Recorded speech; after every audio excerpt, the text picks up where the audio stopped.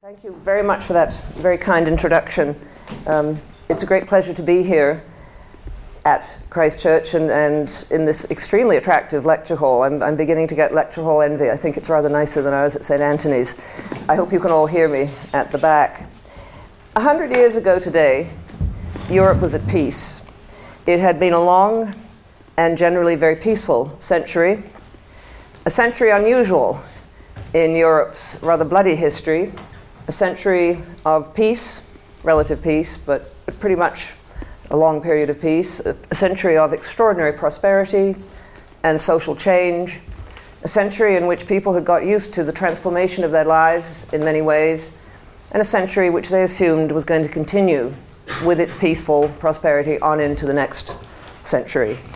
Sir Edward Grey, the British Foreign Secretary, writing his memoirs later after the war was over, said, "In the early months of 1914, the international sky seemed clearer than it had been.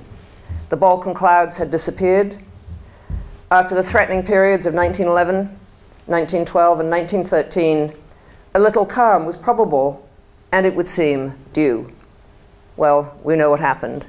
A year later, following January of 1915, Europe was at war, a large-scale war, a war that had already become a world war.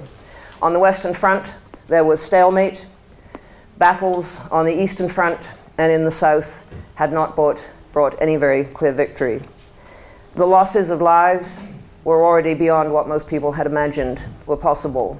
And again, you probably all know some of the stories. The French high school class, all the young men who enlisted in August 1914 to fight for France, and by Christmas, not one of them was alive. The losses in those opening battles of the First World War were in fact some of the heaviest of the war, and they were going to go on. We don't know what the full tally is of the costs of the 1914-18 war. 8 million dead, possibly more, because the records, particularly on the Eastern Front, were not kept, for obvious reasons, very accurately. Twice as many casualties, those who were wounded or were taken prisoner or who were missing, never to be found. And the costs of that war were not just in human lives. There were tremendous costs to the nations that fought them. And Europe itself suffered, I think, a wound which it really has never recovered from. If you think of what Europe was like before 1914, if you think of the power of Europe, the progress of Europe, you think of the ways in which Europe dominated the world through direct empire, through trade, through investment. European science and technology was in the forefront of world science and technology. European military power was the greatest power that the world at the time knew. And you look at what happened to Europe as a result of that war. It began the process of Europe's decline from its preeminent position in the world. It led to huge changes on the maps, the disappearance of empires, which in many cases had lasted for centuries. The Ottoman Empire disappeared shortly after the war ended. The Austro-Hungarian Empire disappeared before the war had ended. The German Empire fell to pieces, and Germany lost its non-German speaking territories. And in Russia, both an empire and a regime ended, and a new type of political organization, new form of social and political organization appeared in Bolshevism. The war left a legacy of violence and cynicism, and I think you can see it in the politics of Europe between the wars, which were marked by increasing violence, increasing resort to assassination, increasing willingness of political forces to take their battles into the streets and to attack parliamentary or constitutional democracy. And perhaps the thing that we still remember about the end of the First World War is it didn't really seem to have settled anything very much. It had destroyed a great deal, but it did not bring peace to Europe. And 20 years later, there was going to be another war, this time the Second World War. And what had been the Great War became the First World War. The First World War, I think, continues to haunt us because of what it did to European society and what it meant for the world at large. And I think it also haunts us because we are still not clear about how it started. There's still no agreement among historians or among the public at large about how that war started. This year, more books are coming out. My book was one that came out last year, along with a whole host of others. It's been estimated that in English alone, there's something like 30,000 books on the origins of the First World War, which gives an indication of just how big the disputes are. And I predict, I think, historians don't like to predict the future, but I can predict with some confidence that 100 years from now, on the bicentenary of the First World War, there will be yet another raft of books arguing about how that war started and what it meant. Some people have argued with David Lloyd George, and this is where I would disagree with him deeply, that Europe slithered over the edge into war without really intending it, without really having any thought to what the consequences might be. I don't think Europeans went blindly into the war. I think many of them did not expect the nature of the war and expected it would be over quickly. But I think there were those who consciously thought that war was an instrument of state policy, who made decisions which they knew were leading Europe closer to war rather than away. And so what I'd like to do today is really look at two questions. I'm not going to come up, I can tell you now, with any very clear answer at the end about how the war started. But what I want to do is give you a sense of the different things that came together in the summer of 1914 to make a war likely. I think one of the ways we can think of the events of the summer of 1914 is to think of a long period of a brewing storm with eruptions every so often, perhaps of thunder or rain or lightning. But what happens in the summer of 1914 is a perfect storm. A number of things coming together coincidentally, and a number of decisions made by those who might have ridden out the storm, which actually put Europe right into the middle of it. So there are two sorts of forces, I think, that perhaps help to explain why Europe reached this situation in the summer of 1914. What I want to do is look, first of all, at what I would consider the givens of the time. We can call them accidents, or we can call them simply things that happened to be there at the time. And part of what helped to make the situation in the summer of 1914 was what had been happening in Europe up to this point. Not so much the decisions of individuals or the policies of individuals, I'll come to those in a moment, but the sorts of things that had been changing Europe. In many ways, Europe's very successes helped to lead to the final catastrophe. The Europeans took considerable pride in their progress, in the way in which they'd advanced, and for many Europeans, that progress meant that they had advanced beyond war, that war was no longer something they did, that war was something that less civilized people did, but that Europeans in the 20th century did not do. You could see that confidence at the Paris Exposition of 1900, for example, where many of the exhibits were devoted to the tremendous progress that Europe had made. A palace of electricity surmounted by a goddess of electricity, or rather a fairy of electricity who was picked out in light bulbs every night. One Italian artist, the futurist Bayer, was so impressed with the Palace of Electricity that he named his daughters after some of the exhibits he'd seen there. And so one daughter was called Light, one was called Electricity, and one was called Propeller. It sounds a bit better in Italian, but not necessarily that much. What you had, though, at the Paris Exposition was hints of some of the tensions that were troubling Europe, not so far under the surface, and hints of the tremendous progress in making not just the instruments of peace, but in making the instruments of war. Among the exhibitions was a Maxim gun exhibition, small pavilion devoted entirely to the new machine gun. There was also an exhibition by the great German armaments firm of Krupp. And so there were even hints at the Paris Exposition of some of the other sides of European progress. In a curious way, too, I think Europe's progress led to a sort of complacency, a sense that we don't need to worry about war because it's only something that happens in other parts of the world. And so the very real peril of war at home, I think, was not something that the Europeans or the European public perhaps took seriously enough. It was also a great period of globalization. And we tend always to think that what we're doing in our own age is something we've invented. But the period before 1914 was as great a period of globalization as the period that we have been living through in the last 2 decades. It was a time of tremendous expansion of communications, railways, steamships, telegraph, the beginning of wireless, the beginnings of air travel, the beginnings of the internal combustion engine, and Europe was linked together with the world in many different ways. It was a time of tremendous international trade and investment, time of tremendous movements of peoples. Literally millions of peoples were moving from one part of the world to another. Globalization, so people hoped at the time, as they hope today, would bring greater understanding among human beings, bring greater peace, as also the advantages of sharing in prosperity. Yet in fact it didn't always do that, and nor does it always do it today. What globalization can do, and it is happening again today, is create those who lose from it. Not everyone benefits from globalization. Not everyone welcomes a more globalized world for various reasons. So what you got in Europe, as I think we're getting in parts of the world today, was a clinging to older identities, taking refuge in smaller identities. You began to get very active separatist movements throughout the Austro-Hungarian Empire, in the Balkans, and of course in Britain, where Irish Home Rule, Scottish Home Rule, and Welsh Home Rule became matters which aroused considerable popular passions. What globalization also did is make more possible the spread of ideologies which were hostile in various ways to continued peace and prosperity. Not so much religious in the period, religious fundamentalisms in the period before 1914, but anarchism, increasing resort by those who felt that society was corrupt to terrorist means. There was a tremendous spate of terrorist activities throughout Europe and in North America and as far away as India in the period before 1914. An Italian king was assassinated, a Spanish king was assassinated, governors all over Russia were assassinated. The Archduke, of course, Franz Ferdinand, was assassinated in Sarajevo. The Empress of Austria-Hungary was assassinated. A terrorist threw bombs onto the floor of the Paris Stock Exchange to show his contempt for capitalism.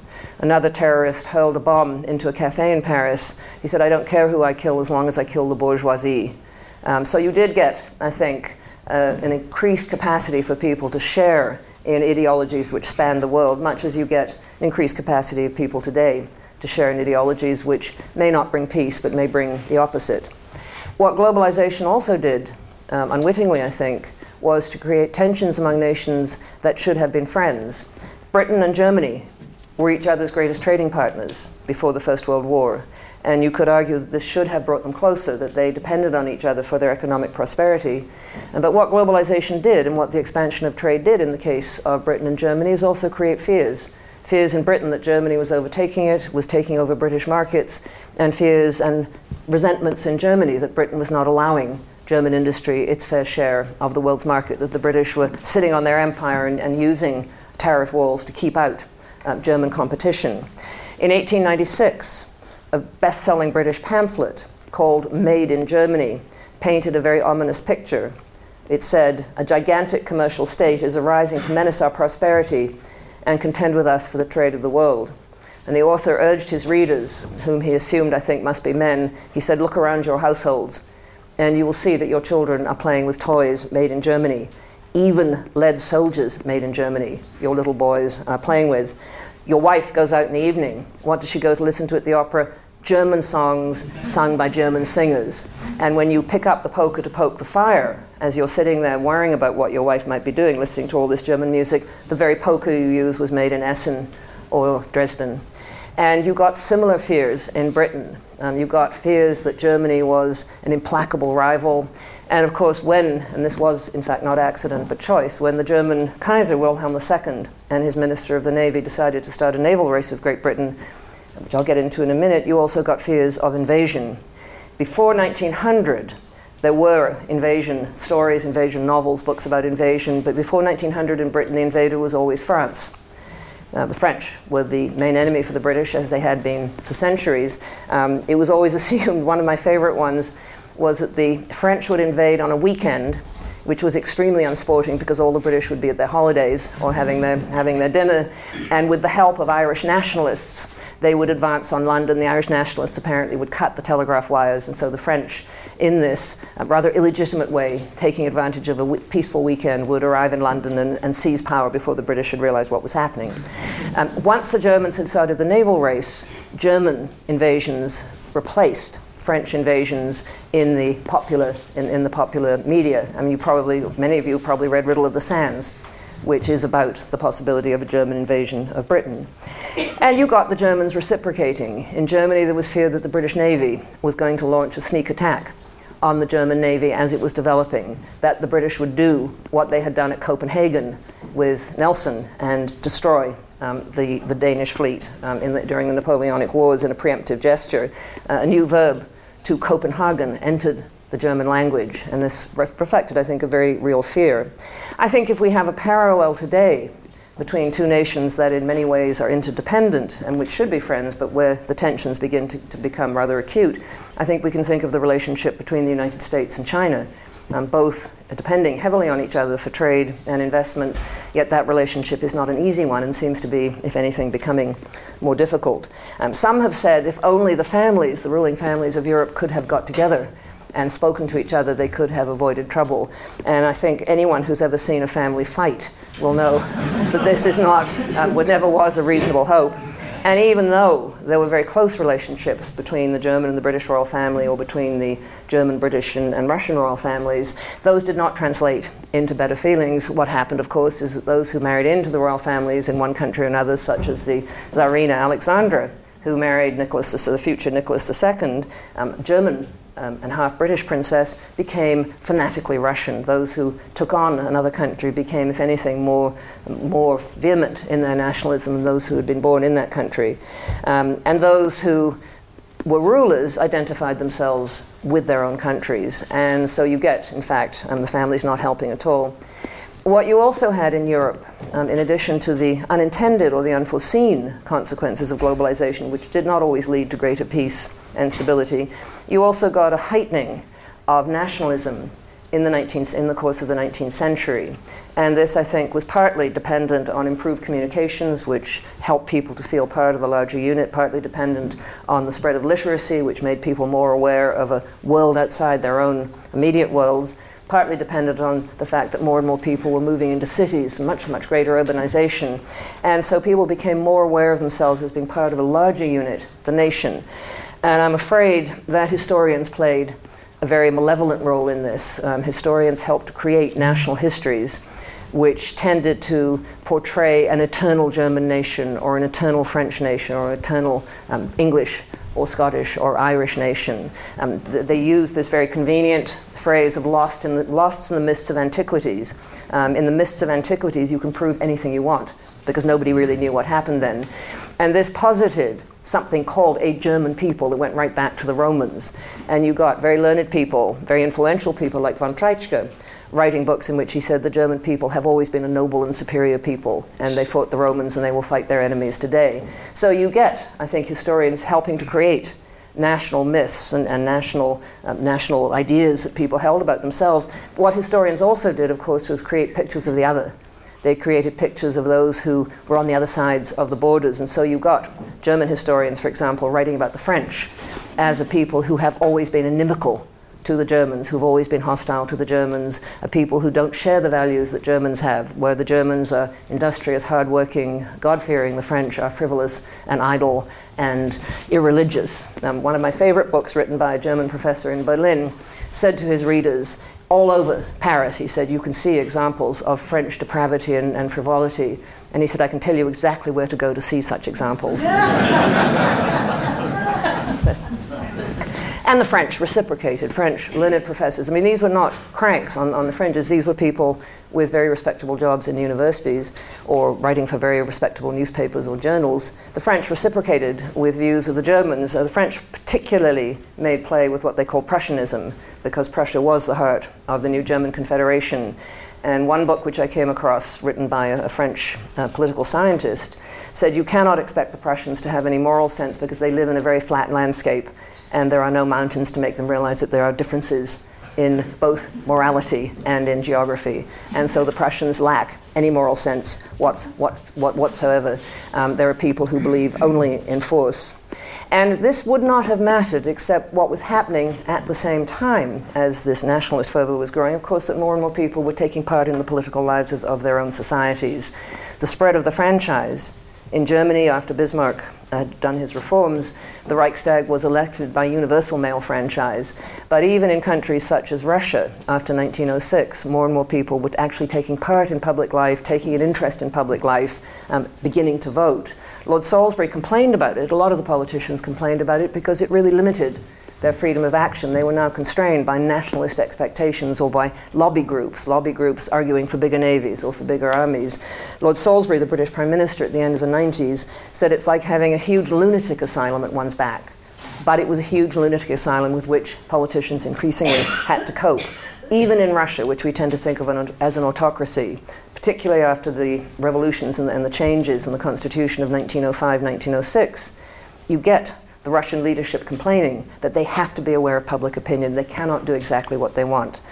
By 1914, the biggest newspaper in Moscow was selling 800,000 copies a day. So it gives you a sense that something really is changing in the European population. The European public are more engaged in what their countries are doing, but that also limits, in many ways, the options of those who lead them. In 1890, Helmut von Moltke, the elder who was the presiding genius of the German General Staff when the wars of German unification were fought, gave a very somber warning. It was one of the last speeches he made in the Reichstag. He said, "The age of cabinet wars, where wars are determined by a small number of people in the national interest, is over. Such wars were for limited ends, and they were easy to bring an end to once battles had been fought." He said, "All we have now is people's war, and any prudent government will hesitate to bring about a war of this nature with all its incalculable consequences.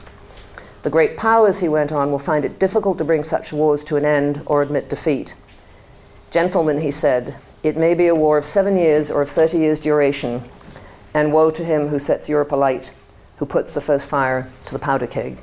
And so there was a sense, even among those whose business was war, that something was changing in the environment of Europe, and that there were these forces and pushing them perhaps in directions that they did not necessarily want to go. And this was fed by some very popular ideologies or intellectual fashions of the time. Social Darwinism, the misapplication of Darwinian theories to human societies, which posited that human societies were every much a species, as were species in the natural world. And so there was something called the English race, the German race, the Italian race. I mean, this was deeply unscientific, but actually very persuasive at the time.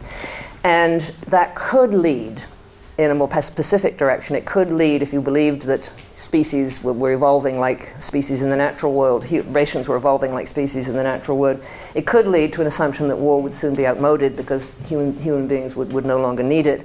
But unfortunately, the general trend in those who accepted this social Darwinist analysis of societies was that war was a natural and inevitable part of how human societies behaved, and that the international arena was an anarchic arena in which nations struggled for survival.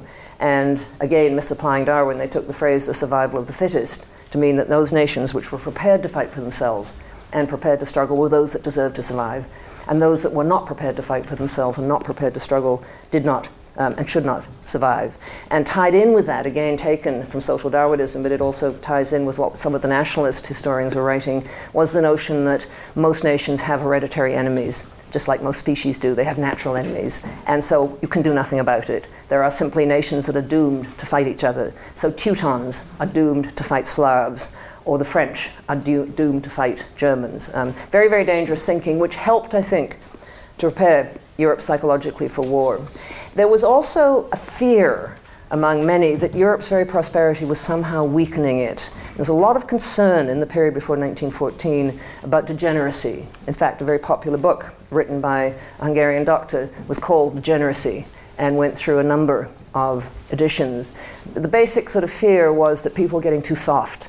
Yes, they were living longer, but were they as fit as their ancestors? And were the sorts of people who shouldn't be living longer, living and reproducing themselves?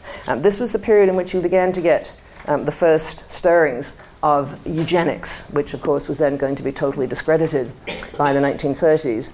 In 1912, the first international eugenics conference was held in London. Eugenics was a movement which argued that you could breed human beings just as you bred dogs, horses, or tried to get better tomatoes, that you could selectively breed people and that you should do so. The first international eugenics conference was held in London at the Royal Albert Hall, and its patrons included Alexander Graham Bell, the inventor of the telephone, Winston Churchill, the First Lord of the Admiralty, and Charles Eliot, the president of Harvard University. So these were not just fringe ideas. These were ideas that really permeated a lot of the thinking in European society. And there were those, of course, who argued, usually those, I must say, in a cynical spirit, those who argued that war, usually those beyond military age, who argued that war was good, that a bit of healthy bloodletting was good, that it was a good thing for young men to go off and fight. An article in the Journal of the Royal United Services Institute in 1898, which tended to contain articles written by colonels and generals, people of higher ranks, said, "Is not war the grand scheme of nature by which degenerate, weak, or otherwise harmful states are eliminated from the concerted action of civilized nations and assimilated to those who are strong, vital, and beneficial in their influences?"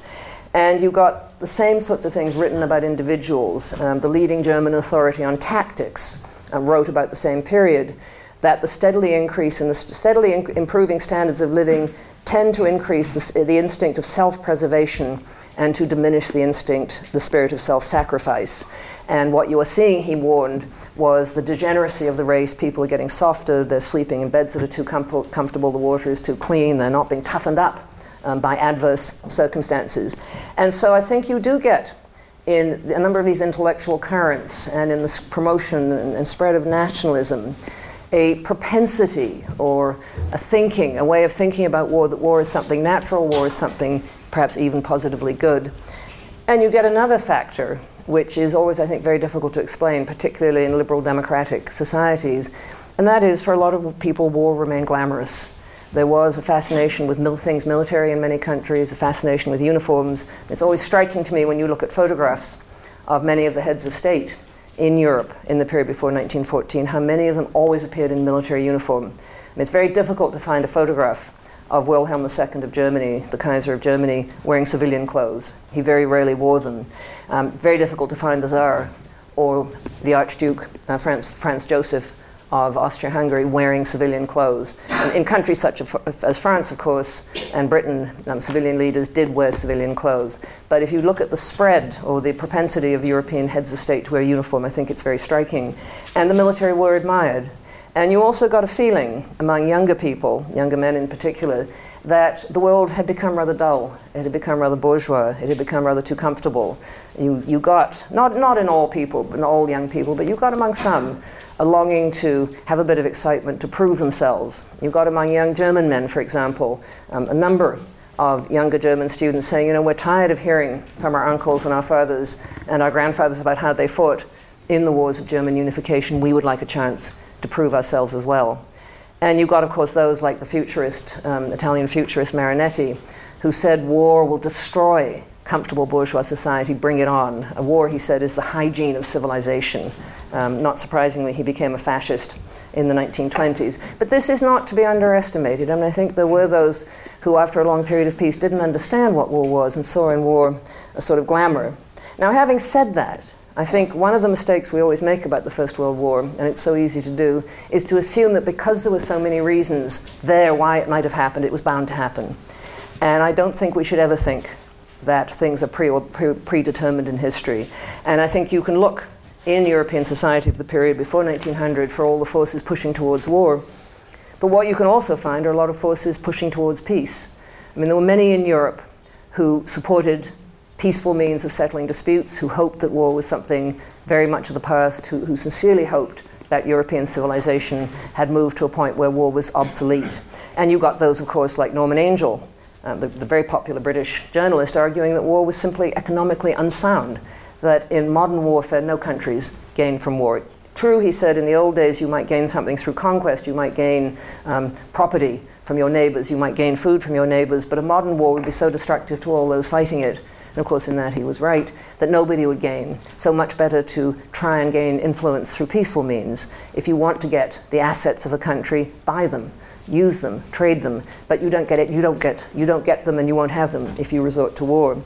You also got huge movements, very, very important middle-class movements, trying to find ways to settle disputes. There was tremendous international support for arbitration, for example. And really in this period you see the beginnings of the foundations of international law and some of the institutions that we have today. There was the growth of an international public opinion, and you began to get meetings of international NGOs, meetings of lawyers, for example, meetings of parliamentarians who talked about ways in which they could try and remove the scourge of war from the world. Arbitration became increasingly popular as a way of settling disputes between nations. Between 1794 and 1914, 300 arbitrations were held. Now, you had to agree to go to arbitration if you were nations in dispute, but there were 300 arbitrations held between 1794 and 1914. More than half of those were held between 1890 and 1914. So I think you can see a real trend here among nations to try and resort to non-violent means of settling their disputes. Increasingly also, nations began to use commissions of inquiry where there were disputes. And there was a famous dispute, which some of you may know about, between the British and the Russian Navy. In 1905, the Russian Navy from the Baltic was going around the world to try and protect what was left of the Russian position in the Far East. And it was sailing through the North Sea just off Hull, and it sailed through some trawlers who were out catching fish, and they were stationary, they were gutting the fish on deck. And for some reason, the Russian admiral in charge decided that these trawlers were really Japanese torpedo boats, which had somehow come all the way around the world and were lying in wait for the Russians. And so opened fire and actually sank one and killed a number of people. The British press was absolutely enraged. The Daily Mail had a headline saying "drunk as usual," which didn't help to mend relations. But both sides eventually, after some talk of war, did in fact use a commission of inquiry, and compensation was eventually paid. And of course, two large conferences, disarmament conferences, were held at The Hague in 1899 and 1907. They produced some limited agreements. They didn't live up to the hopes that others had of them, but they were, many thought, a step in the right direction. You also had a very substantial middle-class peace movement supported by people like Alfred Nobel, the explosive manufacturer, who was beginning to get a bit uneasy about what his explosives were being used for. And you had, of course, a huge working-class peace movement in the Second International. This was an organization of all the, not all, but many of the working class movements and working class parties from around the world. And it met regularly. And at its international congresses, it talked about what it would do if a war broke out between the capitalist nations. And there was wonderful rhetoric. We will not fight in a capitalist war. We will find ways of stopping it. And of course, they could have stopped it, because all the European armies, with the exception of the British, all the armies of the major powers depended on conscription to develop, to create their armies. And so when a war came, the armies were instantly expanded by calling back those in the reserves. And so if the working classes and their supporters had refused to come when called, if they had gone on strike and refused to run the railways, if they'd refused to unload or load ships at the docks, if they'd refused to work in the armaments factories, it would have actually been impossible to fight a war. And there was wonderful rhetoric to this effect: we'll have a general strike, we won't fight in a war which will only benefit those in positions of power. But no concrete steps were ever taken, partly because of the opposition of the largest of all the socialist parties, the German Social Democratic Party, which said it would be a mistake to discuss concrete steps before the crisis comes. What was happening, in fact, and it's easier to see when you look back, is that nationalism was also dividing the world, the international socialist and workers' movement. And so you did get forces pushing for peace, you got forces pushing for war, and then you got, I would call all those the sort of givens of the time. This was the world of the time. But then you got actual choices which helped, I think, to limit the options before Europe, which helped to push it more down the road to war. I don't think war was still inevitable, but you can see certain key decisions which began to make it more likely that there would be a war. The development of alliances. Now, these were defensive alliances. These were not offensive alliances, but increasingly they served to divide Europe up into camps. And so you've got Britain realizing that it was very isolated in the world, doing what might have seemed unthinkable, and that was mending fences with its old enemies of Russia and France, and moving into a relationship with both of those. Sir Edward Grey, the British Foreign Secretary from the end of 1906, always said that we have a completely free hand, but in fact I don't think Britain did. Increasingly it was identified with a particular set of friends, and increasingly it worked with them, and increasingly the expectations built up. Correspondingly, Germany and Austria-Hungary drew much closer together and began to plan together, began to work together. And so you did get a visible dividing up of camps. And although both sets of alliance members said that they were only doing this in a defensive fashion, of course what looks defensive from your side can look quite different from the other side. And so you began to get fears and apprehensions developing. I would also argue, and I mentioned this earlier, that the German decision to start a naval race with Britain was a very dangerous one and ultimately a self-defeating one. What the Germans seem to have thought, and their thinking on this in some ways was rather muddled, was that if they were a great power, which they clearly were, they had to have what all other great powers had, and that was colonies. In those days, being a power meant having an empire, even though we know today that that isn't necessarily the mark of a great power. And if you wanted to have an empire, you had to have a navy. A very influential book by the American naval captain Alfred Mahan argued that great powers didn't get to be great powers without empires and the navies to protect them. I think what you also got were personal factors coming in, and I never discount personal factors. Kaiser Wilhelm of Germany was the grandson of Queen Victoria. He used to visit her in the summer at the Isle of Wight. He used to go with her to look at the great naval shipyards. He used to watch the great naval reviews. And I think he more or less said to himself, I want one of those when I grow up. I'm not exaggerating. I mean, for him, it was very, very important. And he also had a genius of someone in politics, Admiral Tirpitz, who made it possible for Wilhelm to get his navy. He was a tremendous lobbyist and tremendous at the maneuverings that were necessary to get the naval bills through the Reichstag. And Tirpitz's theory, which was known as the risk theory, is that we will build a navy big enough not to be the equal of the British Navy, but big enough that the British Navy won't want to take us on, because if they take us on, they will be so weakened that they will then be at the mercy of the other big navies in the world. In other words, said Tirpitz, by having a big and strong navy, we will force the British to be friends with us.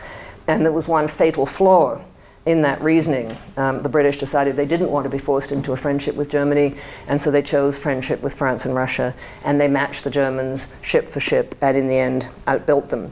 And so you got a hardening of the alliances. You also got, every time there was a crisis, a tendency for the alliances to pull together. And you get a series of crises in Europe which come with increasing frequency after about 1905. There is a crisis over Morocco. There's the crisis between Britain and Russia over the unfortunate sinking of the trawler off Hull. There's a crisis over Bosnia in 1908.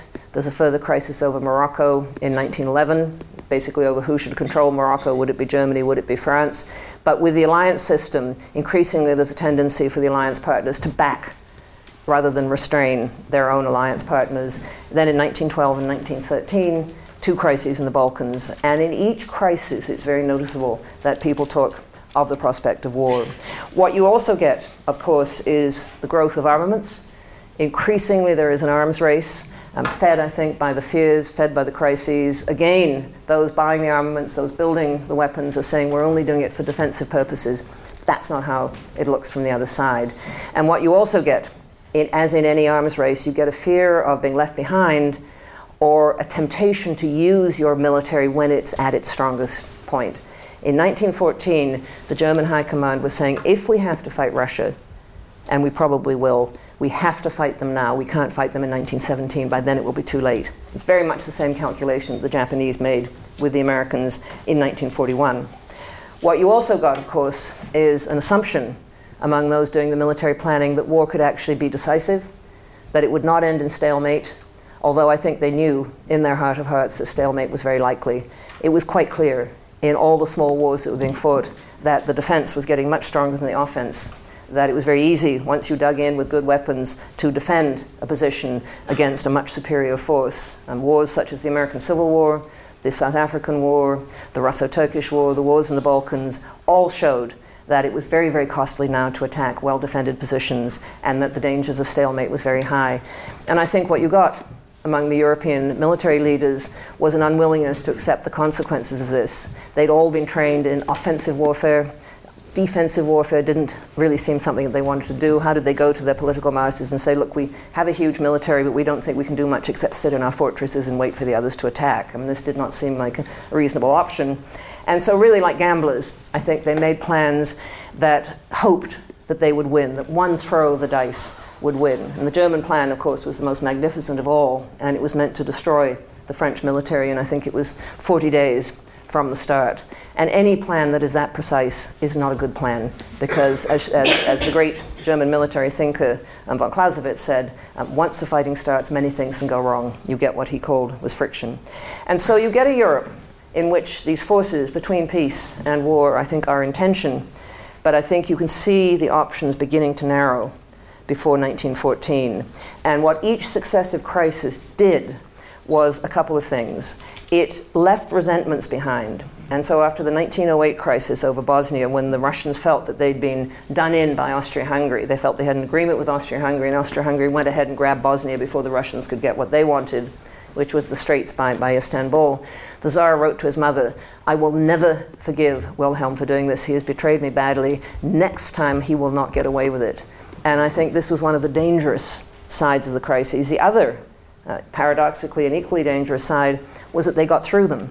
And so in the summer of 1914, you got a sense that this is another crisis in the Balkans. And we've just had two bad ones there. There was talk of war, but it all got settled. And so I think, in a paradoxical way, the crises both left resentments, a determination not to back down next time, but a sense that come what may, we'll be okay. We've muddled through.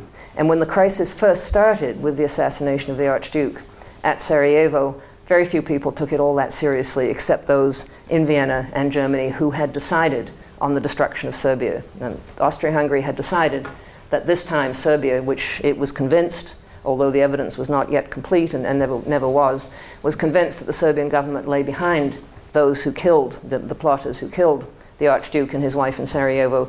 This time Austria-Hungary said, we're going to destroy Serbia, because Serbia was for Austria-Hungary an existential threat. Serbia had dreams of building a huge South Slav state, but many of the South Slavs in the world were living inside Austria-Hungary. And so for Austria-Hungary, Serbia was a magnet and a temptation for its own South Slavs, and it could not afford to let them go, because if the whole southern tier of Austria-Hungary went, the rest would go as well. The Poles were already restless, the Czechs were restless, the Italians were restless, the Ruthenians were restless. What Austria-Hungary saw in Serbia was a threat to its very existence. And so this time Austria-Hungary decided to destroy Serbia, and at the beginning of July it got the famous blank check from the German government, who said, this time we'll back you to the hilt, even if it means a general war. So you do get, in those two capitals, a determination that this time there'll be a war come what may, whatever the consequences. But for many Europeans, this was not something they knew about or cared about. Even political leaders in other countries were preoccupied with other matters. The British, for most of July, were preoccupied with the Irish question. There was very real fear of civil war over Ireland. If you look at the letters, as I've done, some of you may have read the letters that the Prime Minister Asquith was writing to Venetia Stanley, a young woman with whom he was madly in love in an embarrassing sort of way. In his letters, he doesn't mention the crisis in Europe until July 27th.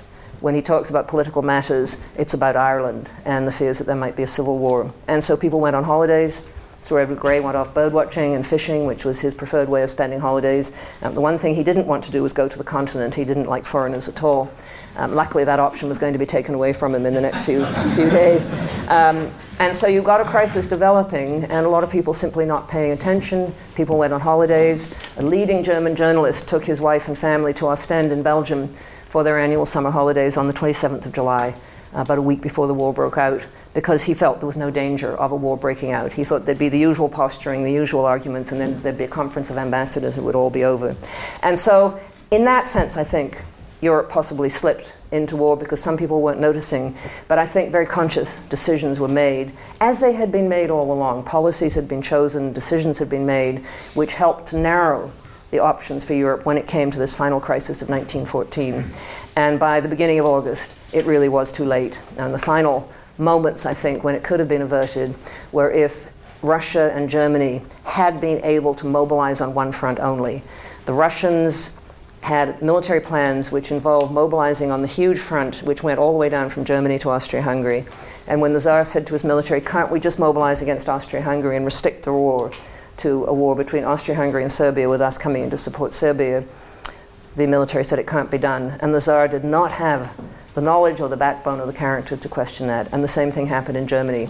Wilhelm II, as Russia began its general mobilization, said to the younger von Moltke, who was a pale shadow of his uncle, the great von Moltke, said to General von Moltke the younger, could we perhaps just mobilize against Russia, since they're mobilizing against us, and not mobilize and attack France? And von Moltke said it can't be done.